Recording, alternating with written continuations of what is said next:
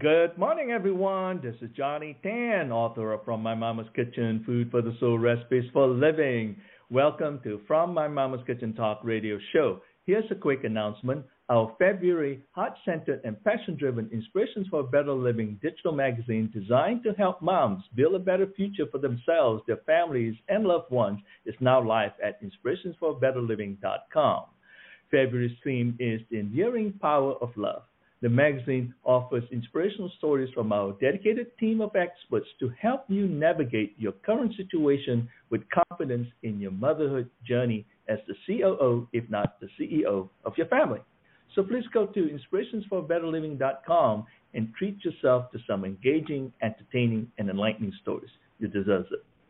As for our radio show this morning, my guest for today is Connie McReynolds, Ph.D.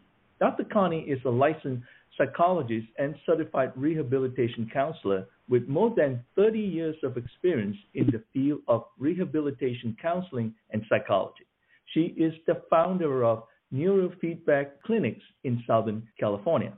Dr. Connie works with children and adults to reduce or eliminate conditions of ADHD, anxiety, anger, depression, chronic pain, learning problems, and trauma. She earned her Ph.D. in rehabilitation psychology at the University of Wisconsin-Madison.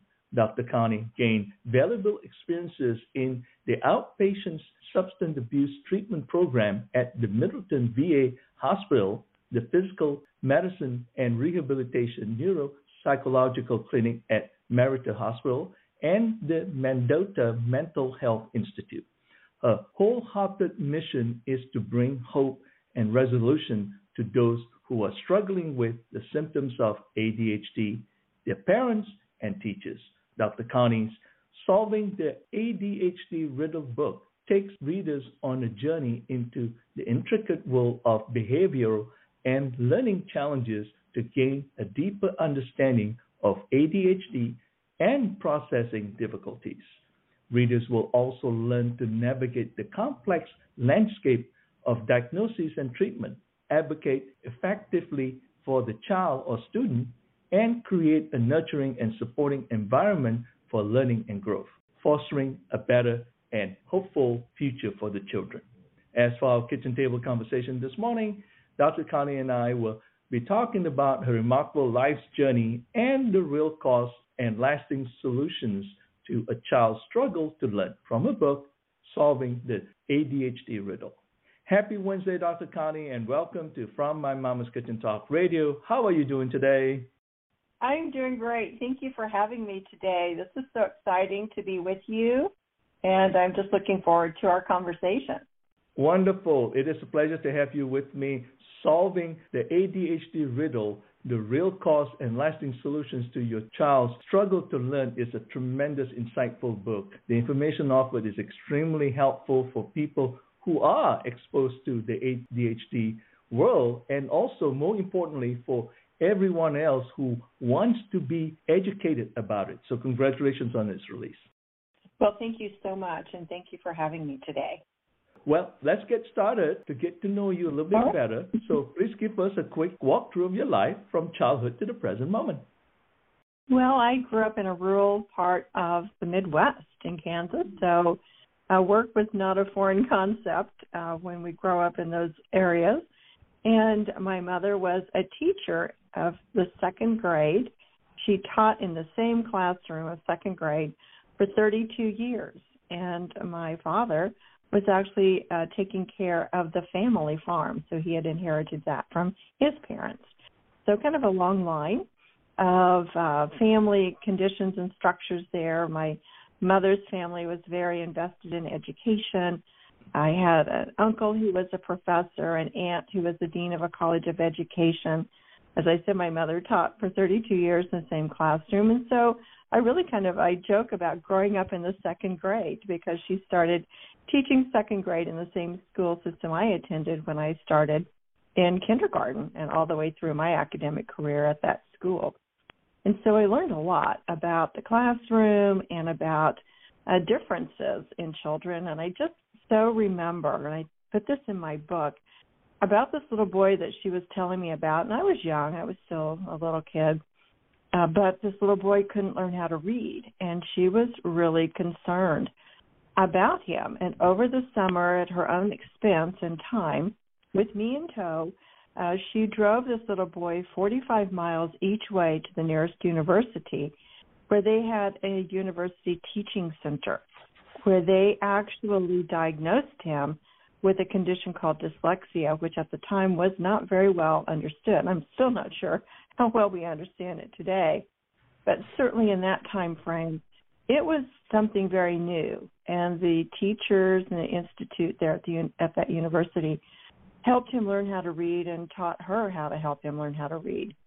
And as I was writing the book, that story came back, and I just remembered how innovative my mother was. At one point, she realized that children were going to need to learn how to type. So she had these Selectric typewriters donated.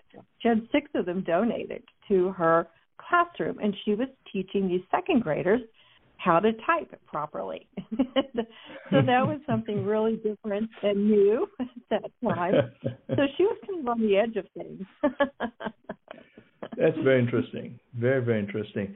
Well, you see, for us, we're thinking like, oh, my God, I can't believe this. My mom is the teacher, right, in the same school. So the good news is you can't mess with me. I know people. The bad news is I can't mess up. That's exactly right. You were so correct on that second part. Probably more so than the other, because it was a small town. Everyone knew my mother. In the town, in the school, everyone knew my mother. So there was like no variation off the path. There you go. You see, that's what everybody wants to hear. It's like, uh-oh, straight as an arrow. You just had to. It was just like, because everyone knew my mother. And it just wasn't even a comment that someone would say something. I just knew. This was a small town. Everyone knew everything anyway. But it was particularly challenging for me because, oh my goodness, everyone knew everything. So, yes, it did, kind of help you keep on your path, though. Help you keep on my path. Very, very interesting. But there's a lot of magic in living in a small town. I remember visiting my Italian foster family for the first time in Poplar Bluff, Missouri, and the sign reads 17,500, and everybody knows everybody. Well, my town was comprised of 2,000 people. Wow. Oh, my God. That one you really know everybody. Oh, you really know everyone, because in the entire high school, there were 200 students in my entire high school. Wow. So everyone, knew where everyone lived, knew what everyone did, career-wise, what car they drove. There was nothing private. That's right. There you go. You're talking about neighborhood watch? That's nothing neighborhood watch at its best. Nothing done by anyone. There you go. That's fantastic. It's really wonderful. It's good to reminisce good old days in some ways. It's funny, but these are some of the things that are missing, I guess, in some ways. But it's just wonderful and to talk about those kind of things. Why did you develop a passion for rehabilitation counseling and psychology? Well, it was kind of a process of exploration, I would say, because in my 20s, I was working for a utility company. There was a big utility company that had moved into my region, and it was a good paying job. And so I was kind of there for about 6 years, but I have this tendency to get a little restless, I've noticed, as I look back on my career. And that restlessness was curiosity about what else is out there. And I then went into a sales position, and I learned a lot there, but I realized it wasn't my true calling. So one day I decided that same university my mother had taken this little boy to, I'd also attended for a couple of years, and I thought, I think I'm just going to go up there and get their course catalog. And back in the day, This was well before anything internet. So you actually picked up a big catalog that had all the descriptions of all the programs. There were courses. And so I drove up and picked that up and came home with it. And I thought, I know there's something else for me, but I'm not quite sure what it is. And as I was reading through all the descriptions, the one that resonated the most with me was counseling. And I hadn't really even considered that before. But I was reading these course descriptions, and I thought, this really feels like a good fit for me. And so I enrolled, and I did some summer courses. This is for my master's degree. So I did some summer courses, and I was recruited into this other program, rehabilitation counseling, by the faculty there. In part, they had a federal grant, and it would cover my tuition and pay me a stipend if I became a rehabilitation counselor and then went to work for the state agency. And I thought, well, these courses align. I know, these courses align very well with what my goal is. It was all about helping people, and I liked the concept that it was based on identifying client strengths and then figuring out, okay, what barriers are getting in their way to be successful in their jobs. And so we learned all these strategies and assessments and tools and techniques about really how to mitigate barriers. And so that was my heart and soul. That just came full bloom with that, because then I graduated. I ended up being recruited to the state capitol, the rehab services agency there. I worked there for 7 years, and it was doing exactly that work. And I became an advocate. I did legislative advocacy training, and I was at the signing of the ADA on the South Lawn of the White House in July of 1990, 3 rows back from President Bush when he signed that legislation into effect that day. And it was like everything was going in the right direction. And I had set some career goals for that, which I thought would last a career. I was done with all my goals in 7 years. It's like, well, I thought this was going to last a little longer. Now what do I do? And so then I decided, well, my mom and my aunt, who was the dean of a college of education, they said, it's time for you to get your doctorate. So off I went to the Madison. It was the top-rated program for rehabilitation counseling and rehabilitation psychology in the country, the top doc program. It's the only one I applied to. And I was accepted and moved there, and 3 years later graduated and started my career teaching at universities. I was there for 10 years at Kent State University in Ohio, and then moved to Southern California, where I just retired last year, and at the end of my 25th year total, 15 years out here in Southern California. And during the time at this university here in California, I developed the institute. I developed my first neurofeedback clinics. And then when I was ready to retire, and during the pandemic when everything got shut down out here, I pivoted, created my own company, and then rolled out those services to the community when I could no longer do it at the university. Fantastic. That's really awesome. Let's talk about ADHD. What is ADHD and why is it spreading so rapidly in today's youth? Well, ADHD, for those who may not know the actual term, it's called Attention Deficit Hyperactivity Disorder. This diagnosis has really been around for decades. There used to be one called ADD. It's still kind of referred to at times, which was the attention deficit disorder. And there's kind of multiple things that have gone on in the last 20 years. One is certainly we're becoming more aware of when children are struggling, and I think that's a good thing. One of the things that I think a lot of professionals were a little less than fully joyed over was when the Diagnostic and Statistics Manual Revision 5 came out some time back, where they had changed up, and there was a lot of controversy around how there was influence on these diagnostic criterias and some of the influence that was probably not what one would hope for in this kind of a setting. And so the ADHD criteria in particular became extremely broad. It's a huge catchment area. And we all started kind of joking a little bit. It's like, well, almost anyone could qualify for the diagnosis of ADHD now based on this criteria.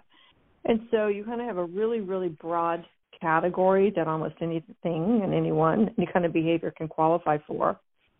And you have a greater awareness of children who are not doing well in school. And so both are contributing. And certainly I think our greater awareness is really important. But I think there's also a myth or two that's around the ADHD diagnosis. And that's really what my book is about, is busting some of these myths about what is ADHD and what can be done about it. Interesting. Yeah. So what are those diagnoses in a way? And one of the major things is that are the methodology that are being used out there, are they fairly accurate? I reserve a little bit of jumping on board about labels and diagnoses. Yeah. I am a licensed psychologist in California. I'm a certified rehabilitation counselor in all 50 states and Canada. And back to my roots of rehabilitation counseling, which goes back about 3 decades now. One of the things and the kind of the precepts of that philosophy and orientation is that people are not their diagnostic label. And I hold very firmly to that. So parents can call, adults can call. I treat ADHD in adults as well. They'll call, I've been diagnosed with this, or I'm on this type of medication, I'm not sure if it's working, or my child's having difficulties with this. And part of the myth that I really want to bust on anything that's going on is that ADHD cannot be treated. I actually had someone say that to me the other day. It's like, well, we have ADHD, we know there's nothing that can be done about it. That could not be further from the truth. But there is a lot of propelled messaging out there that says the only treatment that's going to help is medication. The only treatment that's going to make any difference for your child in school is to get this child on these medications to treat this. And what I've learned in the 15 years I've been doing this in my clinics is that those medications very well may work for people around the world, because obviously I have not worked with everyone on the planet who has ADHD, could be a whole section of people for whom those medications are working great. Right. The challenge is for the people for whom it isn't working great, and those are the ones who end up in my clinic, or the ones who say, I want to get off this medication, or I can't get the medication anymore is what's happening now. People can't get the medications, and they're looking for other sources. So part of the myth is that it can't be treated, which is not true. The other part of the myth is I think we're diagnosing the wrong things. Because if we aren't finding the root cause of what this is, we're never going to get the right intervention to help children or adults who are struggling. We have to understand what's really going on in order to create the right intervention in the right order. And that's another thing that I talk to psychiatrist students about. If you're going to diagnose, you have to understand what you're diagnosing, and then you have to get the treatments in the correct order in order for things to have lasting outcomes. Right, that's true. And especially, too, with ADHD, when someone, and especially in this case children, label, that stays with them for the rest of their life. It really can. And in some cases, it's a little bit of a mixed bag, and I've seen it happen. Whereas, and I kind of equate it to a greater understanding, because if, for example, I'm an adult, and I've had this happen. So I had a gentleman come in my clinic 2 or 3 years ago. He was in his 50s. He was in jeopardy of losing what he said, yet another job, because he couldn't remember what his supervisor was telling him. And he just thought it was because he wasn't very smart. And I said, well, let's run these assessments and let's see what's going on. And we can do this in 30 minutes. It's computer-based, and we'll figure out what's happening here. We did that, and he had auditory processing problems that were absolutely affecting his ability to remember verbal instructions. And when I shared this with him in his 15-page report, he broke down in tears in my conference room and said for the first time, maybe it wasn't because he wasn't smart. And I said, this has nothing to do with his intelligence. Right. You can be a genius, and we've worked with geniuses that come through my clinic, but they're failing out in life and school because they actually, underneath all of this, have these auditory and visual processing problems that in 30 minutes we find this, and then we build a training plan that actually retrains the brain in those areas that are weak, and we do that in about 20 hours, and then the person goes on and has an improved life. That's amazing. That really is. Well, it's one of those things where we are our own worst critique. That's the danger of it as adults. For kids, at least, like, I'm still learning here. But adults is where the situation gets more acute, unfortunately, because it's self-inflicted insecurity, so to speak. Well, it is, and kind of back to that label. So understanding what's going on is a relief. But I don't think we have to label it as, oh, I have this. It's like, well, what's happening here is the brain just doesn't have the processing strength in these particular areas. It isn't that you have a diagnosis. You have a situation where the brain just needs to be trained in these particular areas, like going to the gym. So the label can be helpful. I've always said labels can be helpful to get people in the door for services, but that's where the label needs to stop. We don't want to label people and say, oh, you have ADHD, or I hear things like, oh, I am. And anything where we use the word I am and follow it, it's way too powerful. We don't understand what that is.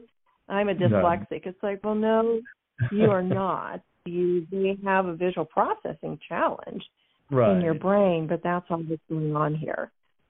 So labeling to me, and that's really been my 30-year career, is let's not get too tied up to what the label is, but let's look at what is working, what needs to be enhanced, what we can do about that, and can that make a difference. That's very interesting, very true. So why did you write the book, Solving the ADHD Riddle? Because after 15 years, I realized this information needs to get out. It was in the middle of the pandemic, and in California, almost 2 years ago now, exactly 2 years ago, we were looking at the potential for another complete shutdown out here. My clinic had been closed down at the university, and I had pivoted. I had contacted a colleague of mine who had a clinic in another town, and she had space, and we just moved in and started providing services. I built my company.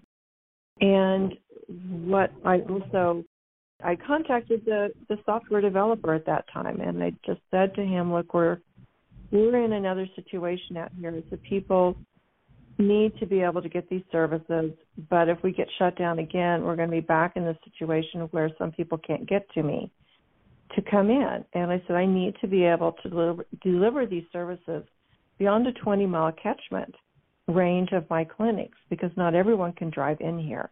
And we had a heart-to-heart conversation late at night.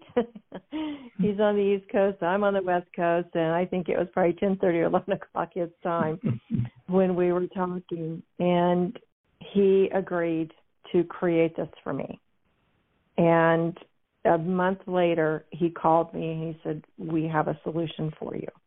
And we started piloting it, and we can do this now regardless of where people are sitting in California, and in some cases beyond, depending on circumstances. And when that happened, it was at that point that I decided, okay, I can put this book out. Because I can put the book out, and for the people who aren't within 20 miles of where I live, we may still be able to work with them in some capacity, because we have some telehealth options now. And that's really why I put it out. And I directed it specifically, this book, toward parents and teachers. Again, back to my mother's. Remember, she was in second grade for 32 years. And I just felt like if I could reach the teachers, if I can reach the parents, and then ultimately academic folks, but particularly the educational administrators in school districts, if we can start having a conversation about what they can do for these children who are struggling in school, we know that if a child is not reading on grade level by the end of third grade, when they enter fourth grade, they have to use reading to learn. Up until the end of third grade, they're learning how to read. And when they cross that pivotal mark, if they can't read sufficiently, their academic progress is going to be impacted, and we see that. This is what drives a lot of junior high and high school dropouts, kids ending up on the streets, juvenile systems, teenage girls' pregnancy, and other unfortunate situations. And if we could get this into school systems and teach teachers and administrators how to use this assessment, and then how can you correct this with 20 hours of brain training. I ran a pilot project in an elementary school, and we had fabulous outcomes, and that is a chapter in the book because I wanted that out there as well. There's hope for this. There are solutions that are more effective, and when you can figure out what's actually happening, there's nothing wrong with the school assessments that they're doing. I have a lot of friends who are school psychologists and special education folks, but they have told me they're limited because the information they get is not nearly as specific as the information I can get, and I can get it in 30 minutes. I'm so glad you went into detail a little bit right there. What I'm looking at is this. I mean, the intentions are good, right? Because you can treat ADHD with medication. But the issue here is that then you're treating the symptoms. Okay, this is how you are. Let's go live with it for the rest of your life kind of thing, right? Versus you coming in with behavior modification that say, hey, let's kind of redo. It's a rehab kind of thing in a way, right? I mean, crudely speaking. But it can be done because you're talking about re-engineering ourselves for the rest of our lives. That's correct, because the research shows this holds. Once we train the brain learns through repetition, which is what this program is about. For each person, it's individually created. And by doing the repetition of the exercises, like going to the gym, you're actually training those brain muscles, if you will. It's the neuronal pathways. The difference is with the brain, when we learn something, we tend to hold on to it. Unlike when we go to the gym for our physical body, we have to keep going back. With this, you don't. With our system, at least, you don't have to keep going back because we get to the core of what's going on. We train specific to those areas, reinforce it, and then just like adults who perhaps learned how to ride a bike when we were children, we can be off of a bike for 30 years. We can still get back on that bike and know how to ride it. That's correct. Yes, we can. It's also, I joke with parents too. So it's also why those bad habits are hard to break because they're hardwired in. Right. No, it's true. But what happens here, again, you're building new neural pathway. And I'm giving you an example here. I mean, maybe on the lighter side of the situation, because I do teach ballroom dancing, for example, right? And for the adults, and I tell them the way where we work and whatnot, we end up walking bow-legged or this way, that way.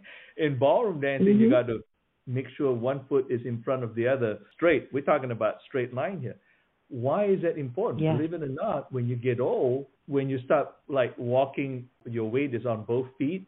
That's not walking, that's wobbling. It's almost like the little duck walk kind of thing. Well, guess what? As you get older, somebody bumped you, you're going to fall because your body cannot react fast enough to kind of save you, so to speak. That's right. And then they are able to redo this. I teach at senior living centers. Interesting to whereby like they say, oh my God, when I was a kid, I was able to do. Yeah, that's right. We got to go back, and it's got nothing to do with young or old because you're building new neural pathways here. Exactly right. It is, and it's very important that we recognize that this whole concept of neuroplasticity, which I talk about in the brain, people think, oh, you hit a certain age and it's a downhill slide to death with your cognitive functioning, and that just could not be further from the truth. Can we tune up our brains? Absolutely. Is this a guaranteed thing? We're going to end up with a cognitive loss? We don't have to. We absolutely do not have to.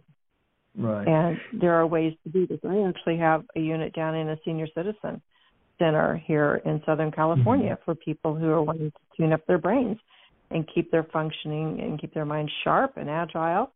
And they can do very well with this. Very interesting. Can you go into a little detail for us in terms of what auditory and visual processing problems and why do they matter? Sure. So and I think that's a really good question. So the first thing where I always like to start is that this is not about vision or hearing. So I do check with parents and adults to make sure their hearing has been checked or their vision has been checked. And if they've done all of that, then we do these assessments to determine kind of what is happening. And in the book, I have several case studies. These are actual case studies. Obviously, I've changed the details to protect those identities in there. But for example, one of the things I think it's a little easier to understand is the auditory processing. So we'll start there. So for auditory processing, maybe you have a friend or a spouse or a child that it feels like it just goes in one ear and out the other. We hear people talk about that. Doesn't matter what I say, it's like it never lands. That's one of the signs of auditory processing problems, actually. And one of the other questions is, can this person follow multi-step instructions? It's like, oh, no. If I say, go pick up your toys, get your shoes, put your backpack away, and feed the dog, I'll turn around and my child's playing with the dog. And it's like, well, okay. And other instructions, same thing. It doesn't land. Children and adults who have the auditory processing, if there are other sounds present, part of what can happen for some folks is that all sounds come into the brain at equal proportion. In other words, some people have the ability, and this part I can do, I can tune out all kinds of noise distractions around me and focus on one thing. There are other people that every sound in the room comes in equal measure, and so it's very hard for a child or an adult who has this to be able to zero in on the person who's speaking to them and fully attend to what's being said. And this is where spouses will say, I told you to get the milk on the way home. How many times do I need to tell you to take out the garbage? So these are the day-to-day life stressors of someone who has auditory processing. Because if I cannot remember that you just told me something, there's going to be friction that occurs, whether you're an adult or an there's going to be friction. So look at the friction points that are existing within communications. Those are clues. So in the book, I talk about behaviors being clues to be decoded. So the auditory, I think we're maybe a little more tuned in, but we don't have the framework to really understand what we're observing. The visual processing, I think, is a little more nebulous for people to be able to pick up on, because it just seems like this is a frustrating situation. And so up on my website, I actually have a video clip of a young man who was talking about his conditions. He didn't break it out in auditory or visual, but he was talking about as a teenager or as a child, his parents would say, go make your bed. He would walk into the bedroom, and he would look at the messy bed, and he tells the story. He said he would look at that, and he said, I have no idea how to do this, and this is going to take hours to get done. I cannot do this. And he just described it. It was like this is an absolutely impossible task for him to complete. And other kinds of signs for younger children can be if this child has extremely messy handwriting, can't formulate letters properly when writing, when copying words or sentences, they're missing letters or words. They mix up mathematical signs, spelling words they can't quite get. And so there can be that. There can also be the child who's labeled as clumsy. So this can be a child, and again, the vision has to have already been checked on this. And if the vision's okay, or glasses have been used and this is still going on, then this is a child that might be bumping into things, tripping over things, dropping things, knocking things off, and just kind of a train wreck described by parents. It's like, we don't know what to do here. All of these examples are signs of visual processing difficulties, and we find all of this when we do this 30-minute assessment. And when we can find that, then in the book, I've given parents and teachers tips for how to work with children who have these variations on auditory or visual processing problems. There's also a checklist at the end of both the auditory and the visual processing chapters for parents to kind of see, is this something going on? And up on my website, I actually created a free brief assessment for people just kind of go there. It's like, well, there's 7 signs of this, If you've got these things going on, this could be an indicator that there could be something happening here with this. And so it's important to also understand children can have some of both. And that's where it gets a little more difficult for parents to kind of figure out what to do, and there's a lot of trial and error with that. But if auditory processing, we know that a child or adult isn't doing this, then put things in writing, create lists and checklists. And the opposite's true. If the visual isn't working, then and auditory seems to be working, then play to the strengths. Again, back to my career heritage of sorts, which is figure out the strengths, play to that, and then what are the barriers and create the workarounds. Very interesting. That's very interesting. I just tell my mom when my room is messy, I love it that way. I saw it on TV. I kind of like it. I'm just kidding. Well, there's been all kinds of that's comments right. made. But I'm just kidding. You're right. For me, interestingly enough, I think what came back to mind for me, and even to this very day in some ways, I remember as a child, I have difficulty in remembering people's names. I'm good at everything else. And so what happened was people say, oh, like, think about it this way, and you look at him or her this way, and then kind of associate something. It didn't work because it's just too much hassle. And what happened was it motivated me to be a leader. So in a sense, people remember my name. I don't necessarily have to remember theirs.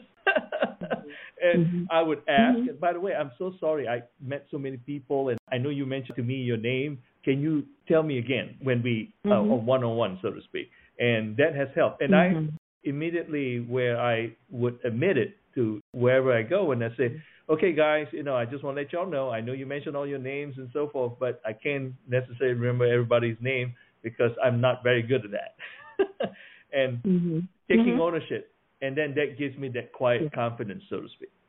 Sure, absolutely. And then people, can play to your strength then. And that's really what we all are trying to figure out how to do in our world and supporting everyone. And that's really from the standpoint of the book when I thought about, okay, who are the most vulnerable within this? And it doesn't mean that the adults aren't, but children, if they don't have an advocate in their corner and parents don't understand what's going on, then they're kind of on their own in a sad way, no matter how good the parents are, because there's a lot of pressure that is put on children to perform and get it right, and why do I always have to remind you of this, and where's your backpack, and why do you keep losing it, and we were up until midnight, what happened to the homework, it didn't get turned in.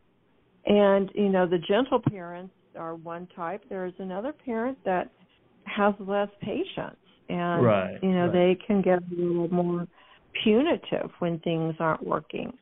And that's another piece of that behavioral portion that I put in there, is that if the punishments aren't yielding lasting results, then it's the wrong path. Or this isn't going to work. More of that isn't going to work. If someone can't remember what's being said, saying it over and over again isn't going to improve the memory. It's just going to frustrate everyone. You need to find another pathway. Right. Well, tell us about the neurofeedback that you developed and the beauty of the games. This is a fun part of it. Well, it is. It's so we start really with the assessment to identify those areas of weakness. And we play to the strengths and then support the weaknesses while they're training their brain. And neurofeedback has actually been around since the 1970s. It's also called EEG biofeedback. And really, when we think about biofeedback, most people have heard of some type of biofeedback.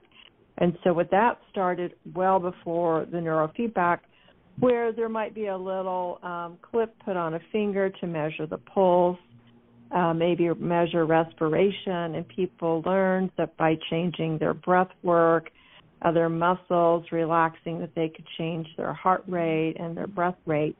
And so that was biological information, biological feedback, that the word became shortened to biofeedback. And so neurofeedback is built on the same principle. It's measuring bodily activity. In this case, we're measuring brain waves, which is why it's called neurofeedback. So we use sensors that are like the EKG sensors. If you've ever gone to the doctor, they measure functioning of your heart. They put little tacky little things on your body in certain places. This is the same concept, only we're using kind of what's called single channel. So we use one sensor in a location. We have the grounds, and we're measuring brain waves. And those brain waves are fed into the computer.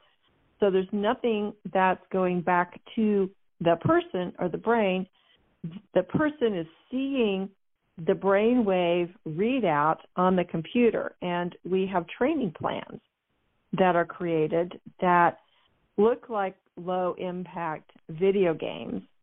And the training plan is a series of these training programs. We just call them video games for short, but they're training programs that as the person goes through these in a repetitive manner, it's actually training those areas we have found to be weaker. And we can get rid of hyperactivity. So we literally resolve hyperactivity in the brain permanently in about 10 hours of brain training in most cases. And so that goes away. And it's a big changer for people who have that, because if someone does have that hyperactivity in the brain, it just is kind of like a white noise or an interference signal in the brain that interferes with the ability to attend, concentrate, focus, and remember. And people who have this have not known anything differently typically because they've always had it. Why they've had it, we don't know. We don't know the why of the causation of all of this. But we do know that we can affect change with that, and we have with many, hundreds of people. We have resolved hyperactivity, and we measure it. So we have an evidence-based program with that assessment that we measure at the beginning, we measure after every 10 hours of brain training, and some people need 2 sets, some people need 3 sets of that. If we're dealing with mild autism or moderate, it's going to be a long haul, but we have been able to affect change for even children who have some of those diagnoses as well. That's very, very interesting. But, Kate, I'm sorry, I was trying to get her to say we can play 10 hours of Xbox so that the parents won't bother you, but unfortunately it didn't work. Well, the Xbox is a whole other thing. I was just kidding. I mean, but that's fascinating, though, because you have developed something that actually it makes it fun, too, because in the course of playing or doing something, engaging, but it's not serious, because a lot of times if it's too serious, people don't want to take it, because then it becomes a chore. That's right. This will work with the person, so the developer who created these programs, as the person's brain gets stronger, these programs will ramp up. They get tougher. And so people's brains are being enhanced, just like at the gym. If I start out lifting 5 pounds of weights and I keep doing that for 6 months, I'm not going to gain any benefit. At some point, I need to keep adding more weights to get stronger. And that's what these programs do, is as people's brains get stronger, the games get stronger.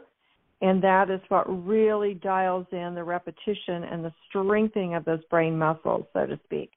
And when we do that and we get that completely anchored in, that's what tends to hold. So there's good longitudinal studies about this. We've seen in the research, we've seen children's IQ scores improve substantially, in some cases almost 20 points.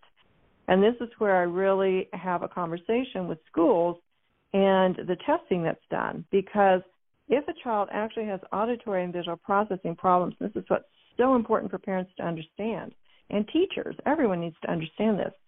If this child has auditory and visual processing problems and I'm giving them a test, all I'm doing is testing their ability to take that test.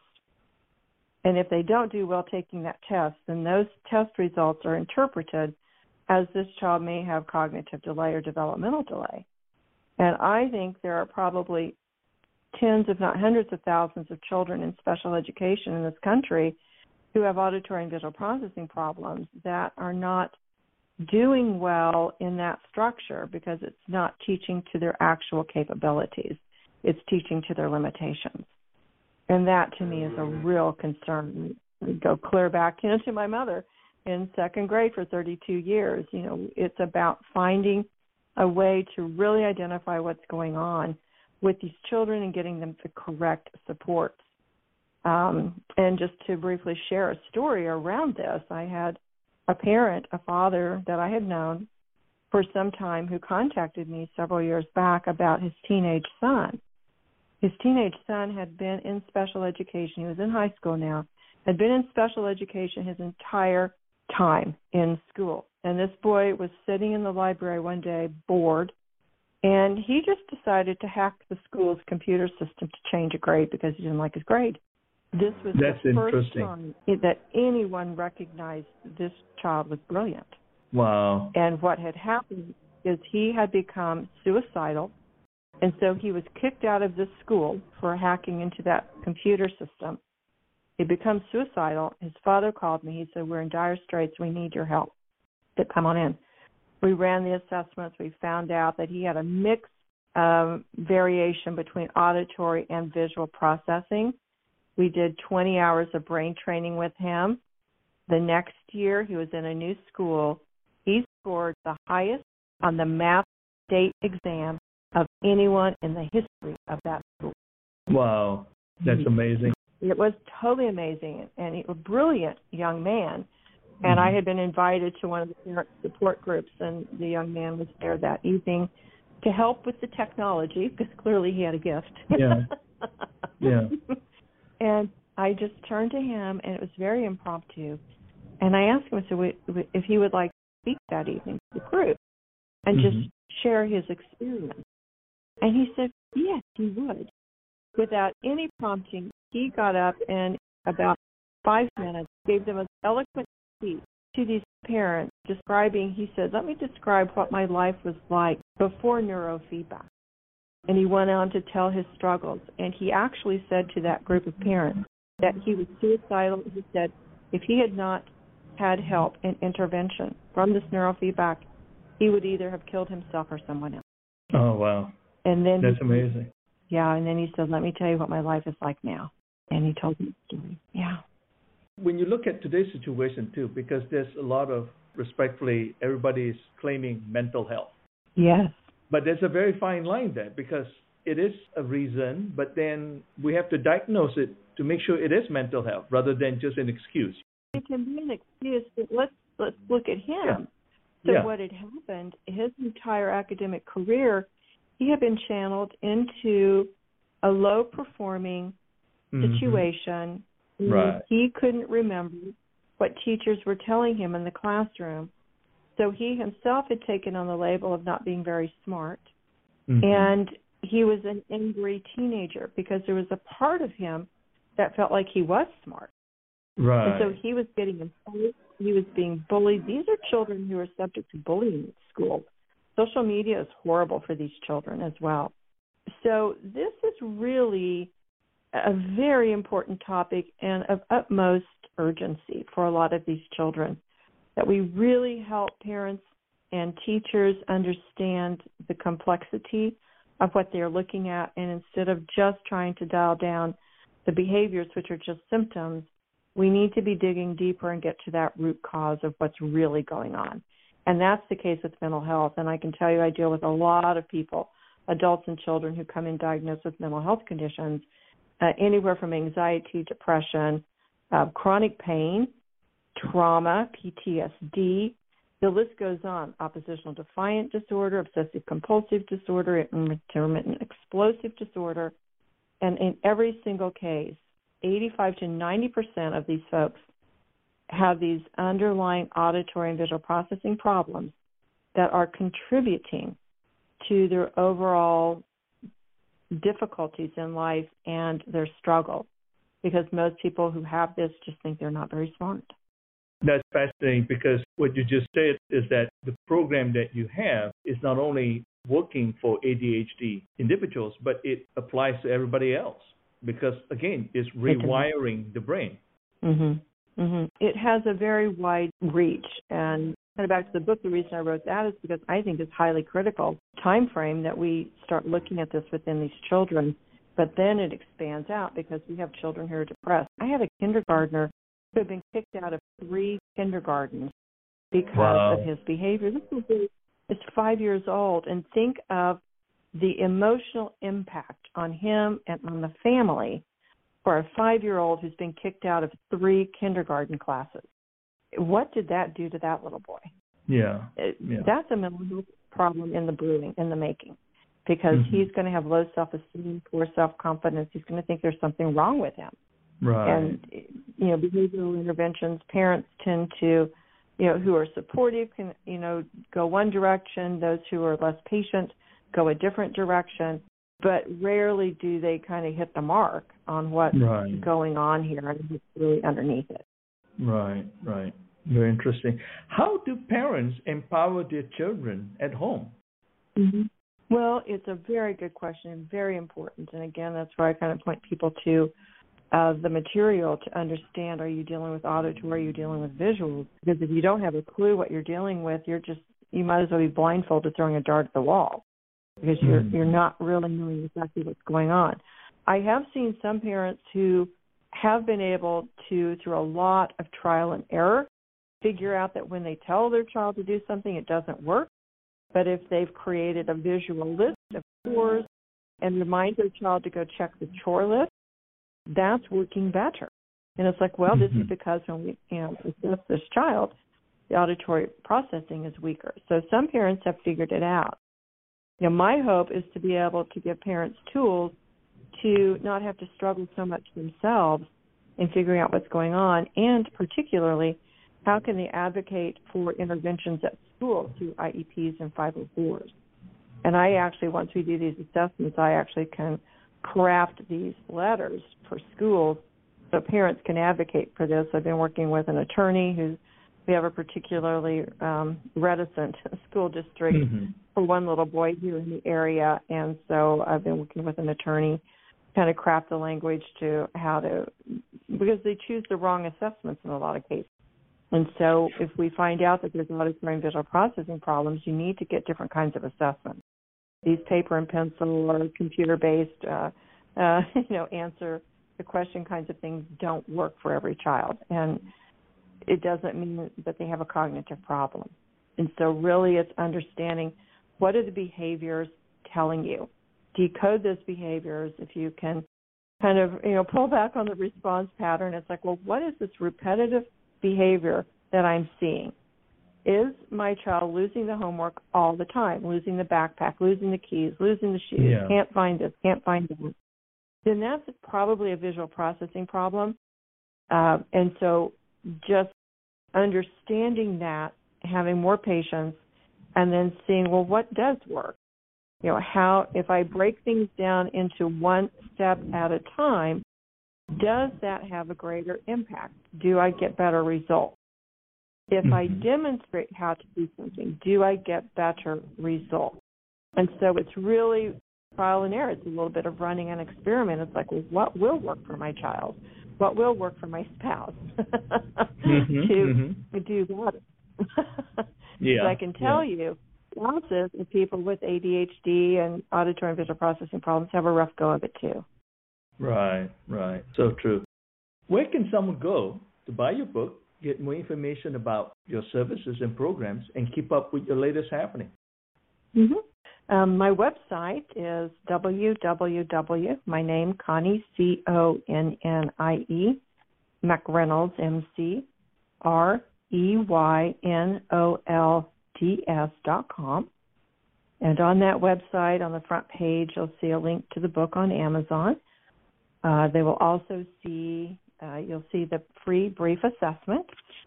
If people want to sign up for my newsletter, there's a link there, and you'll get the first 3 chapters of my book for free for signing up for the newsletter. And what I do is every 2 weeks or so, I send out a newsletter to subscribers and just have some tips in there. It's just really kind of a all-purpose. The name of the newsletter is Mindful Connections, Navigating ADHD, Trauma, and Beyond with Dr. Connie.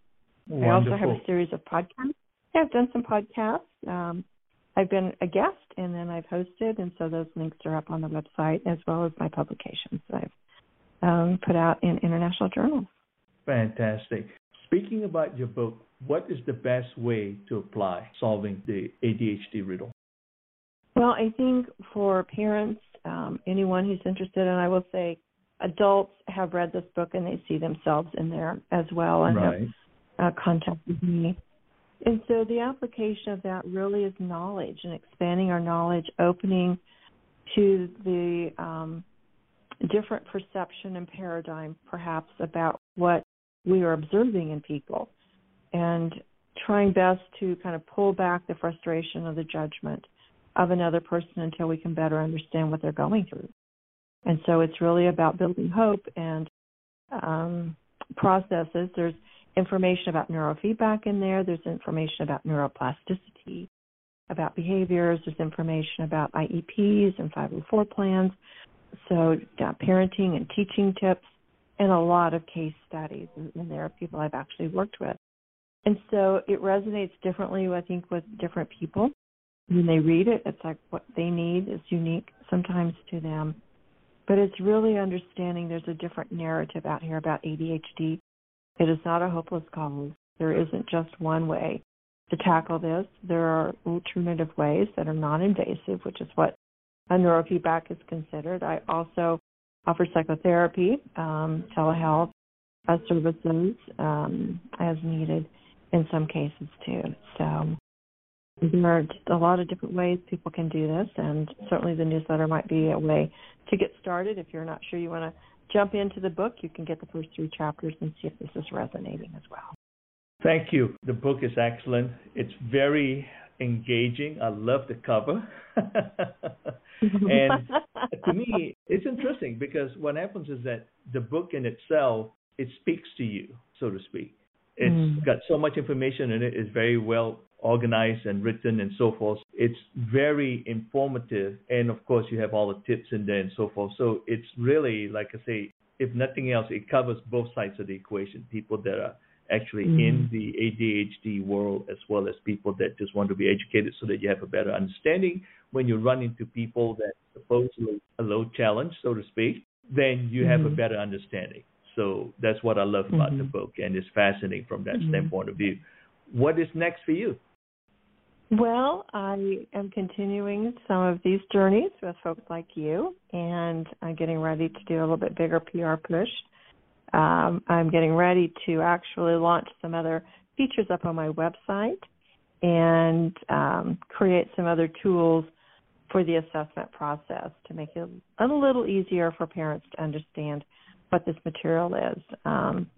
And ultimately, I'll be moving into hopefully training people. We're looking at getting into some of the service provision for folks in some of the service areas such as police or firefighters, and I have a contract with the VA now where I'm doing neurofeedback with veterans, and so we're very happy to be doing that. I do talk with the veterans as well, and that just hones all the way back to my doctorate program when I worked at the VA. The fact that I really wanted to be able to do something, for our veterans and military folks and people who are in these high-impact service positions in our communities that can be affected by trauma. So there are a few things out there on the horizon, and some are coming about pretty quickly. So it's exciting and fascinating, and it's a joy to be sharing this information with you and your subscribers. And there's a contact me button up there on the website as well if people just need to have a 15 or 20-minute conversation with me. I prefer to call people and talk with them directly. I don't do too much of the email because it just ends up going back and forth too much. Right. So people can fill that out, and if they say, hey, I don't know if this is applicable to me, or I'm not sure if this is what's right for my son or daughter, just fill that out and give me your phone number, and sometimes it might be good to give you a call, and I'm happy to do that. Fantastic. That's really wonderful. As we are closing this hour, since our show is about people, family, and living life, would you like to share a recipe for living with our listeners this morning? Well, I think about that, and really for me, it's about a daily self-care, and that self-care involves quiet time, some reflection time, some exercise, good nutrition, and just keeping invested in curiosity always. So true, so true. Dr. Connie, thank you for the wonderful recipe for living and for spending this hour with me on From My Mama's Kitchen Talk Radio. To all our listeners, please join me next Wednesday morning, February 28th, at 10 a.m. Central Time. My guest will be Amy Newmark, the publisher and editor-in-chief with Chicken Soup for the Soul. Amy and I will be having a conversation about their latest release, Chicken Soup for the Soul, Me and My Dog, 101 Tales of Canine Companionship. For additional information about this show and future shows, please go to FromMyMamaskitchenTalkRadio.com. Thank you for listening and have a very blessed week. Dr. Connie, it's been a true pleasure. Thank you again and have a very blessed day. Thank you. Thank you for having me today. Thank you. Bye-bye. Thank you. You too. Take care. Bye-bye. Bye.